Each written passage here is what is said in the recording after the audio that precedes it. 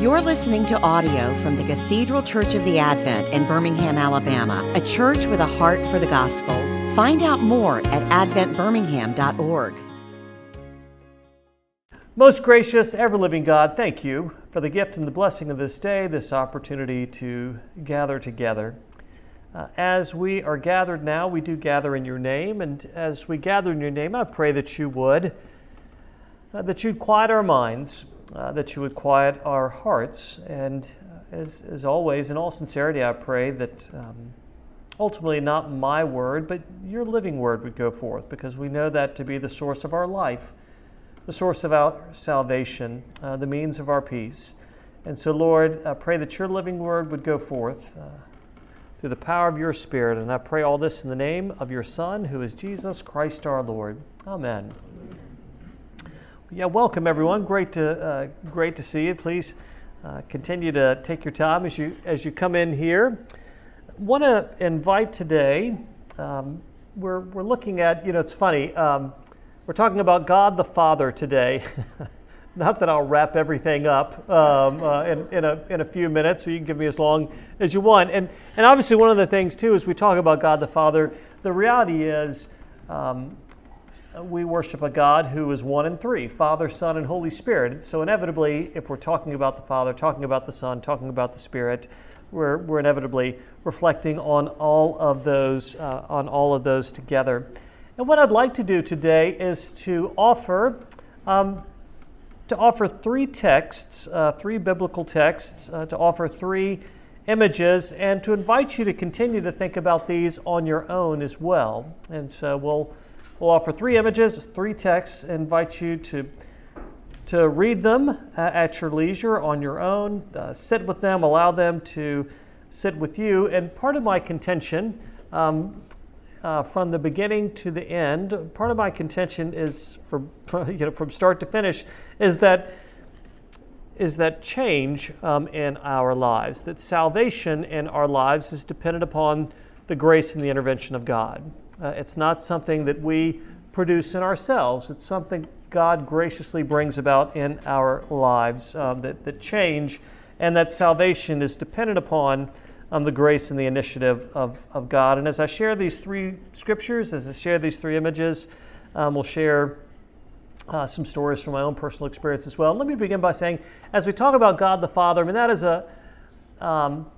that's a rich image, that's a biblical image, but it's also a fraught image as well, isn't it? When it comes to family relationships, that can be a more challenging image, depending on how one relates to one's father, one's mother, one's siblings. I mean, this family imagery can be challenging, and one of the challenges about, I have three children that I've given opportunities for counseling. So as a human father, I realize sort of the imperfection of any father, and I've even paid for some of their counseling. So so I realize to some degree this imagery breaks down, and yet it's an image that God uses. It's an image the Bible uses, and the fact that we're flawed people. Just naming that at the outset, and hopefully that won't color too much our hearing and receiving what is the nature and the character of God as He reveals Himself to us and as He gives Himself to us as our Heavenly Father, our Father who art in heaven.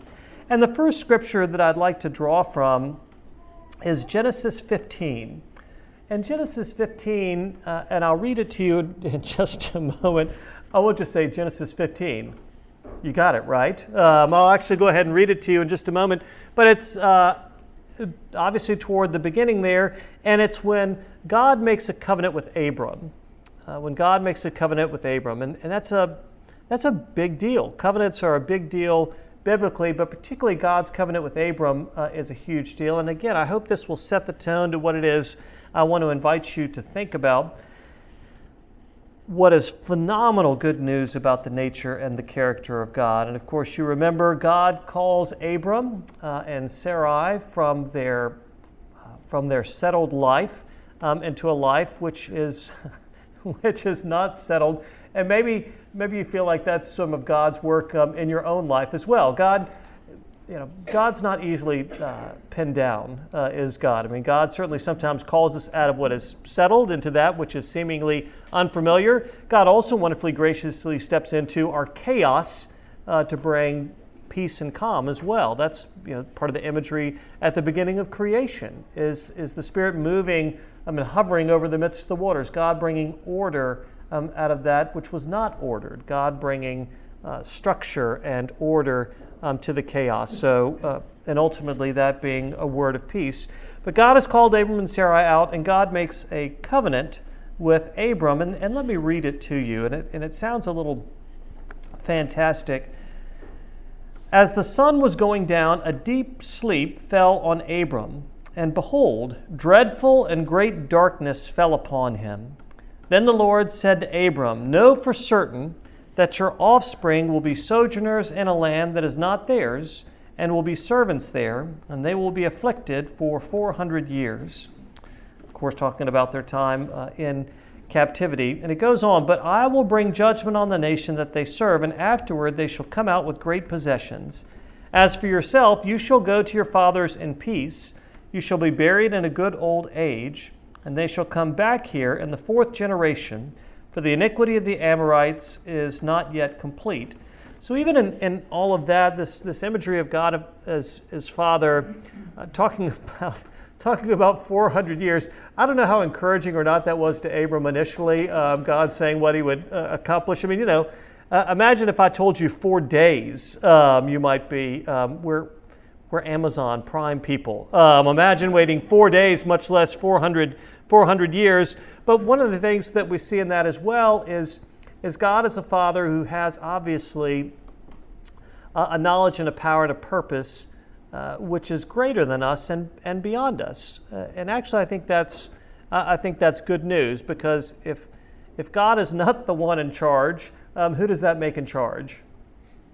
That's a scary word, you and me. Exactly. So that should be a disconcerting word. So to say that God actually here he's laying out to Abram, look, this is bigger than you, but I'm giving you a window in the fact that I have a plan and that I'm carrying out my good purposes. And you will be part of that, and you will see that, and you will experience that, but it's also something which is larger than you also. God is going to bring this about. And then we hear this, when the sun had gone down and it was dark, behold, a smoking firepot and a flaming torch passed between the pieces. On that day the Lord made a covenant with Abram, saying, to your offspring I give this land. So I'll back up just a little bit. So he has this vision of a covenant made. Abram had been given, you remember, Old Testament, covenants would be made, and often what would happen is animals would be sacrificed and the pieces would be laid on either side, and it's rather vivid imagery. And of course, aren't you glad you just signed a contract now? But making a covenant, and so the animal would be sacrificed in the blood, and the people would walk through the sacrifice. And so, as you might guess, what is the imagery there? The imagery there is, if I don't keep this covenant, if I don't keep this promise, let this happen to me. Kind of, imagery is pretty straightforward. The imagery is pretty clear. It's hard to miss what is being said there. But so that's the imagery of a covenant, and God is making a covenant with Abraham. Well, here's another thing that won't surprise you.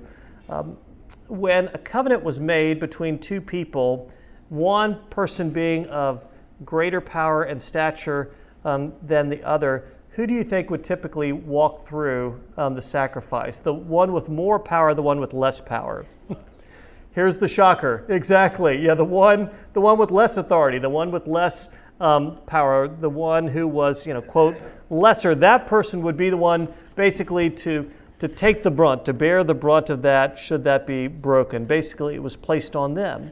Well, in this vision, which is given to Abram, who was the one, I'll say it because who is the one that goes through and guarantees the promise and guarantees the covenant? The Father. Exactly. Yeah, it's not Abram who guarantees it. The promise from the very beginning, the promise of God's grace, the promise that God would secure his people from the very beginning. That promise is dependent upon the Father and not upon us. And so this word of grace isn't something that we made up along the way. It's something which exists from the very beginning. So part of that imagery of God as Father is one, yes, who knows beyond us, yes, one who sees beyond us, but the imagery of provision. From the very beginning, God the Father gives the provision that his purpose and plan of salvation would be carried out. God provides that security, the ability to see beyond the way that we see. And so basically what God said is, if I don't bless you with my salvation, that which I'm promising to you, if I don't bless you with that, then may I be cut off and may I die. And so it's not hard to catch the foreshadowing here, is it? As you hear this, God will, of course, in Jesus ultimately secure this, that which he promised from the very beginning. The means and the methods of our salvation through God's grace is set from the very beginning. And we have God the Father as a provider who provides and makes this available, is one who sees beyond us. I shared recently one of the things, it's been a moment of transition, and not surprisingly, I've been thinking about my own father during this time. He died a couple of years ago during COVID, and not of COVID, but it just happened to be during that time. You know, I don't know whatever time that was, COVID, the last 20 years or whatever it was. I don't exactly remember what it was, and so I've been thinking about Dad and some of the different experiences with Dad. And I shared this recently with some of the crew, the things that I remember from back in the day. And Dad was a great dad and a great guy, and he was also a really flawed guy as well. So just sort of say, Dad wasn't perfect. He was like any father. It's funny, this is such a minor flaw, but it's funny. One of the things, Dad worked for Sears, and working for Sears, a large corporation, particularly in that time, we moved a lot. And so typically about every 3 years, we'd move to a new city. Congratulations, you're doing a great job. Y'all are going to Chicago, or y'all are going to Jacksonville, or y'all are going to wherever. And it's funny, my sisters and I laughed at this. Dad's probably 80 at this point, and we're all sitting around the table having dinner. Dad was, again, a great guy, wonderful guy, but again, flawed. And it's funny, we're sitting around the table, and Dad said, we moved all the time, and it never bothered y'all. So I just preface all this to say, great guy, flawed guy, like the rest of us. And I just laughed. I thought, that's great. I'm like, you're right, Dad. Didn't bother us a bit. God love you. But I remember I went away to the Citadel, and someone asked me actually. So I went away to the Citadel, and it was in many ways my trying to fix myself, and of course, how that was destined for failure. But so I went away, and I was going to straighten my life out. This was going to repay Mom and Dad after putting them through hell. I was going to do something that was going to make them proud, straighten myself out, all that kind of good stuff. I went away to the Citadel. Everything that could go wrong did go wrong. Paula, who's now my wife, my girlfriend was in school in North Carolina. I mean, that's bad enough. I broke my foot. I had to sit out the majority of the soccer season. Actually, the only thing I looked forward to. So I had to sit out the soccer season. My paternal grandfather, with whom I was incredibly close, he died. He died that first semester there. And the Citadel is designed. It's designed for misery, and it's honed. It's very effective. They've worked on it for over 150 years, and so they're good at it. They're really very good at this, and so it was just awful. And not surprisingly, I decided that I'd made yet another mistake, and so I was going to straighten this out. And for the first semester, I was as blue as a guy can be. And as you might imagine, I practiced my speech for when I came home for Thanksgiving. Dad, this was a great learning experience, and I'm grateful for this experience. and it's really going to benefit me at my next college. Or it's like, I didn't care. I mean, seriously, I was like, I don't care. I'll go to work. Like, I'll do any, that was that bad. I'll go to work. I'll do anything if I can get out of here. And so I practiced this speech for the entirety of the first semester as opposed to studying for my classes. We were sitting there in the parking lot of the Big Star grocery store. I don't know if Big Stars are even still around, but it was the Big Star on Chamblee Dunwoody Road. And we were there in the Big Star parking lot. And I began to unfurl this well-honed speech to my father. You know what he said to me? No. Like I'm unfolding this and I'm beginning to tell him, and like he says, no, you made a commitment, and you need to honor that. And he said, yeah, we can talk at the end of the year. At the end of the year we can talk about this, we'll explore options then. But no, in the moment, no. Yeah, you made a commitment. You need to honor that commitment, and let's go get the groceries. And so that was this moment, and as I shared last week. In that moment, I died. There's no hope for a future. How am I going to make it? And I share that with you. Again, great dad, flawed dad, but he had an ability to see. He had an ability to see beyond me. He realized, he's like, no, this is something this is tough. This is difficult, but this is one of those things in life that's shaping you, that's fashioning you, that will benefit you. Again, there's an earthly father who had an understanding beyond mine. He had a perspective that was beyond mine. He knew something was going on, shaping and fashioning and beneficial beyond just the moment. And so that's part of the imagery of God as a heavenly Father, and it leads into the next passage that I'm going to share with you, because yes, my dad saw beyond the moment in a way that obviously I couldn't. It's not even when we're 18. I mean, obviously all of us get in moments in our lives now as adults where we're in the moment and it's too much for us, and we need someone, whether that be friend, whether that be family member, ultimately God. We need people to come alongside us and be with us in those moments. Because, again, those still come our way when it's too much for us. We need people who love us and have a faith and a perspective beyond the moment in which we find ourselves. That's part of the gift of Christian community, is the ability to walk with one another, to come alongside one another, to give perspective to one another. But that's part of the image of God from the very beginning in Genesis as a provider, as the one who provides the means of our salvation and security in a way that we cannot provide it for ourselves. So from the very beginning, God's setting in motion this reality. And the next portion that I'm going to read to you is one of my all-time favorites. And so Genesis 15, now to Hosea 11. And I brought in with me, I don't know if anybody knows this guy, Derek Kidner is his name. And really love his commentaries. So just recommend Derek Kidner to you.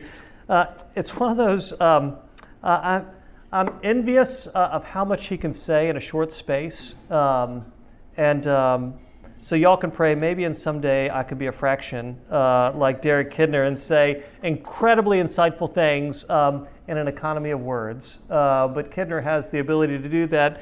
But Hosea 11 has this beautiful image of Hosea 11 gives us this image of God as a father. You could say God as a parent as well.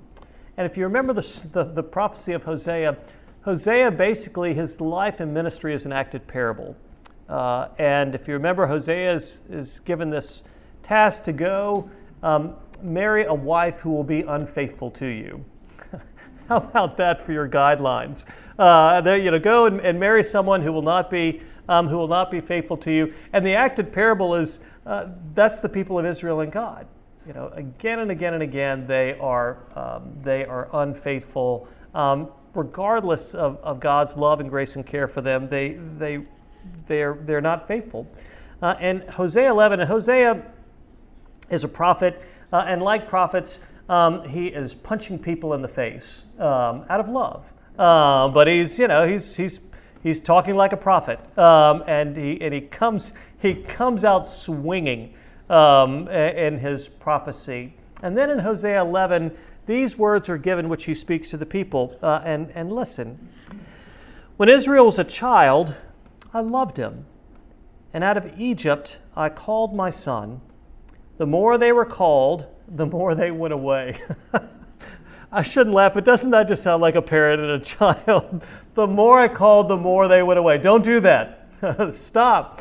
That's going to hurt. The more I called them, the more they went away. They kept sacrificing to the Baals and burning offerings to idols. Yet it was I who taught Ephraim to walk. I took them up by their arms, but they did not know that I healed them. I led them with cords of kindness, with the bands of love, and I became to them as one who eases the yoke on their jaws, and I bent down to feed them. I'll pause there. And in that, I'm holding up so far. I often, I'm a sucker to tear up anyway, but often tear up when I read this. I mean, this beautiful imagery of God as a father. When Israel was a child, I loved him. And here in that too, what's being expressed isn't it's not unemotional, because again, I mentioned, Dad in that moment with me in the Citadel, he had a perspective beyond mine. He guided me in a way which was not initially well received by me, but as Dad gave that guidance, I know full well that he agonized over it, that was the right word to speak to me. But I have no doubt that was a painful word for Dad to speak to me. It came from love, and it came from a love which hurt him. He hurt for me in the midst of that, I know, because they would visit often. Thanks be to God. And maybe I'd get let out to see them briefly, but they would come. And it was a word he gave, a word which caused him pain. But here's this image of God who loves not just emotionally, but loves in a way which is committed, which is more than emotional.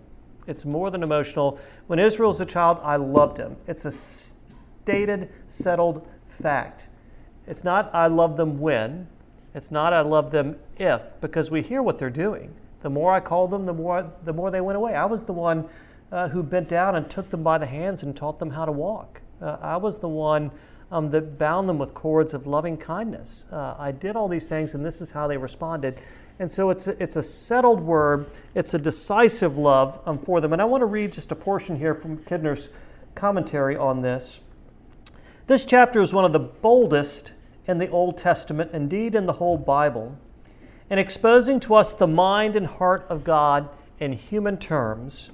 We are always in danger of thinking of divine majesty in terms which we have learned from earthly potentates, the kings of the Gentiles, whom the Lord summed up in Luke 22:25-27, in contrast to himself. Even when we speak of God as Father, we may hesitate in case we read too much into the Word. I'm going to go back again. I'm going to read this. Y'all are quicker than me, but I'm going to read this slow. I want to read this again. Even when we speak of God as Father, we may hesitate in case we read too much into the Word, but our chief danger is in reading too little from it. So he says the danger is not reading too much into the Word. The danger is actually reading too little into that Word. The danger is reading too little from it, drawing our ideas either from an earthly father's indulgence, caring too little for his children's training, or from his self-indulgence, taking the convenient path, of domestic tyrant. And so he says, God loves in neither way. And he goes on and he says this, here by contrast, we're made to see this title in terms of accepted cost and anguish. A father who loves us with the accepted cost and anguish. And any of us, if you have a child, you know that to have a child is to some degree to accept the cost and anguish, and not just earlier. It goes, it goes on. As you know, your worries and your prayers change over time. They don't end. They change. In some ways, they feel more dramatic, not less dramatic as time goes on. Here, by contrast, we're made to see this title in terms of accepted cost and anguish. God as a father rebuffed, torn between agonizing alternatives, may seem too human altogether. But this is the price of bringing home to us the fact that divine love is more, not less ardent and vulnerable than our own. For as verse 9 will remind us, correcting our inverted values, I am God and not man. Once more, as in chapter 3, it is He, not we, who sets the pace and who stays the course against every discouragement and provocation that ingratitude can offer. When Israel was a child, I loved him, and out of Egypt I called my son. And the more they went away, the more I called to them. But I was the one, he said. I led them with cords of kindness, with the bands of love, and I became to them as one who eases the yoke on their jaws, and I bent down to feed them.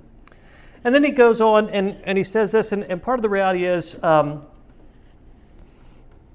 God's grace and His mercy and His salvation went out, but there's also the reality of, the repercussion of our sins in our lives. And he talks about what is going to fall to the people in their rebellion. They shall not return to the land of Egypt, but Assyria shall be their king because they have refused to return to me. They're going to bounce back and forth between Assyria and Babylon, and it's a lose-lose situation. The sword shall rage against their cities, consume the bars of their gates, and devour them because of their own counsels. My people are bent on turning away from me, and though they call out to the Most High, He shall not raise them up at all.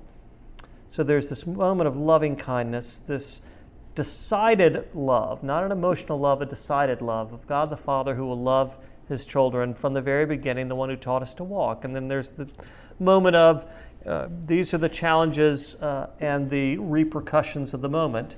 But it doesn't stop there. And in verse 8, hear this. How can I give you up, O Ephraim? How can I give you up? How can I hand you over, O Israel? How can I make you like Admah? How can I treat you like Zeboim? My heart recoils within me. Listen to this. My compassion grows warm and tender. I will not execute my burning anger. I will not again destroy Ephraim, for I am God and not a man, the Holy One in your midst, and I will not come in wrath.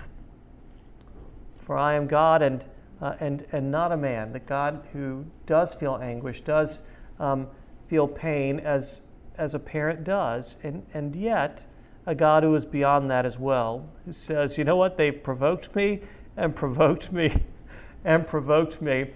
Again, has anyone ever experienced that? Has anyone ever been the source of that to their own parents, provoking them and provoking them and provoking them? And of course, as human parents, typically at some point we snap, right? At some point we snap, and when we snap, we look like a fool, but we snap all the same. And yet, that is not that is not what is shown to us, this imagery. So again, in the Old Testament, and now I'm going to say this more quickly. We'll get to this more quickly than it needs to be, but I'm just looking at our time now.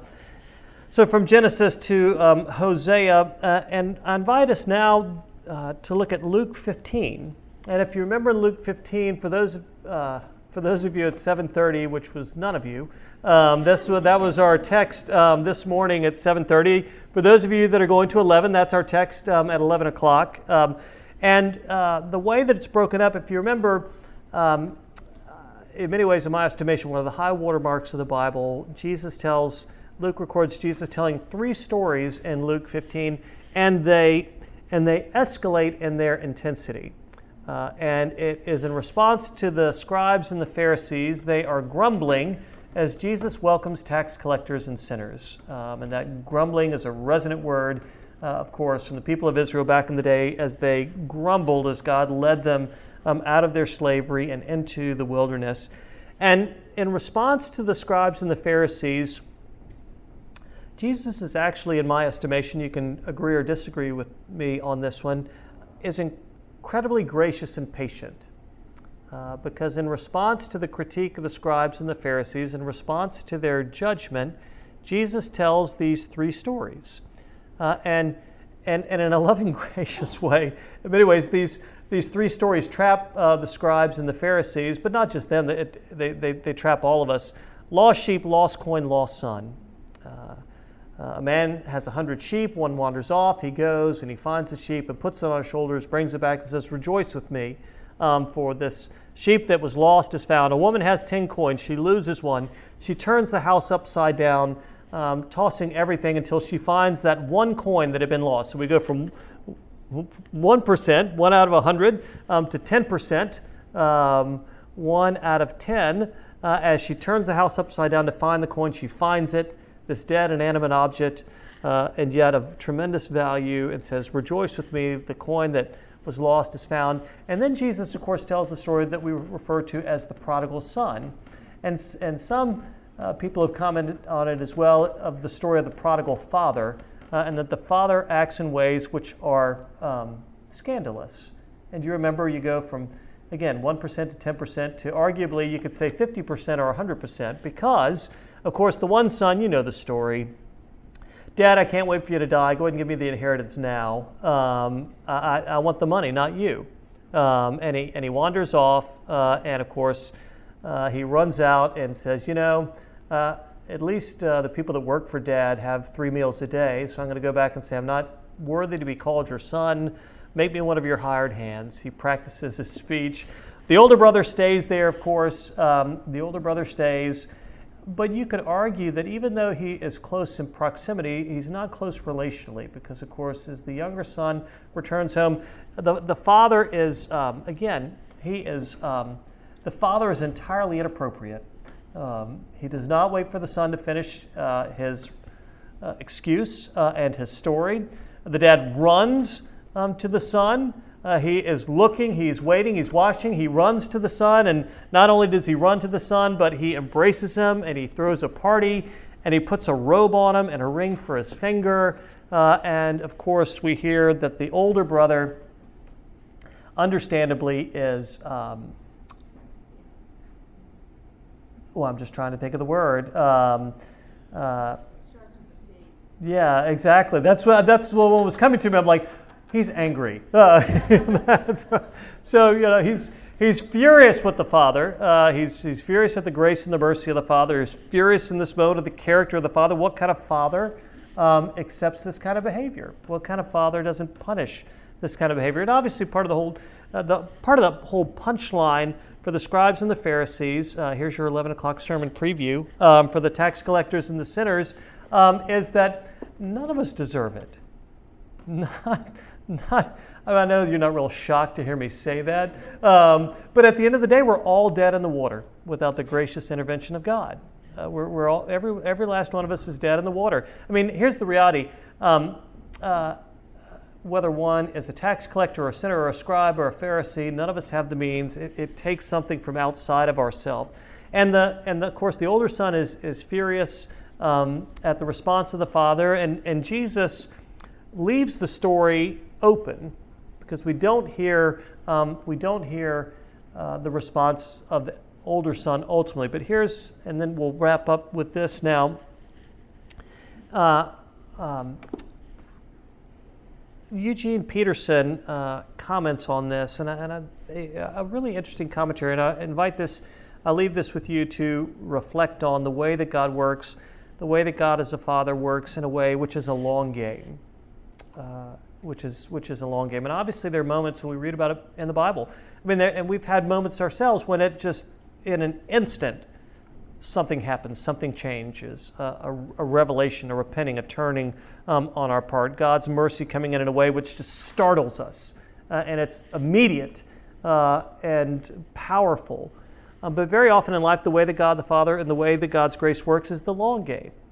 It works in the long game. And Peterson writes this, and he talks about God the Father in some ways limiting himself in order to win us. Limiting himself in order to win all of us. And the word which is used is the Father is scandalous not only in the way that he forgives the younger son, he's scandalous in the way that he goes out to the pouting son. And comes along beside him. But the word is, he comes along beside him. So rather than coming in and grabbing him by headlock, he comes alongside him. He doesn't grab him by the collar, but he comes along beside and he appeals to him. He makes an appeal. This having all the power, but using it lightly. And hear what Peterson has to say. Apparently, we don't go looking for a lost son or person in the same way that we look for an animal or a coin. And I say this because, again, all of us in some ways are lost and found, and no doubt all of us have people in our lives that are lost and we long for. Something other than aggressive energy is required, something no less energetic, yet passive energy. There are situations in which our passivities, that's a tough one, which our passivities take precedence over our activities. Waiting provides the time and space for others to get in on salvation. Waiting calls a time out, puts us on the sidelines for a while so that we don't interfere with essential kingdom of God operations that we don't even know are going on. Not doing involves a means of detaching my ego, my still immature understanding of the way God works comprehensively, but without forcing his way, without coercion. The restraint of passivity allows for the quiet, mostly invisible complexities and intricacies of the characteristic of the Holy Spirit as he does his work in us, in the church, and in the world for whom Christ died. Renunciation, the piercing virtue, is Emily Dickinson's phrase for it. It couldn't have been easy for the father to not go out looking for a son the way the shepherd looked for a sheep and the woman looked for her coin. Not all sons and daughters and friends and unsaved can be found by calling out a search and rescue team. Discernment is required. At the end, I'll say this, but we see God's desire for the salvation of the younger son. We see it for the older son and his recognition of the different ways the Father works in order that they might be drawn to him. So I'm going to leave us there today, and let me pray. Heavenly Father, we thank you that you do reveal yourself to us as a father, and you provide the means of our salvation from the very beginning, that you deal with us, that you have the discernment when we need the knock and when we need to be picked up. And I pray, Lord, for all of us gathered here, that you would wonderfully, graciously work in each of our lives in just the right way. And all this I ask and offer in your name, Father, Son, and Holy Spirit. Amen. You've been listening to audio from the Cathedral Church of the Advent. If you live in Birmingham or find yourself visiting, we hope you'll join us for one of our Sunday services. Find out more at adventbirmingham.org.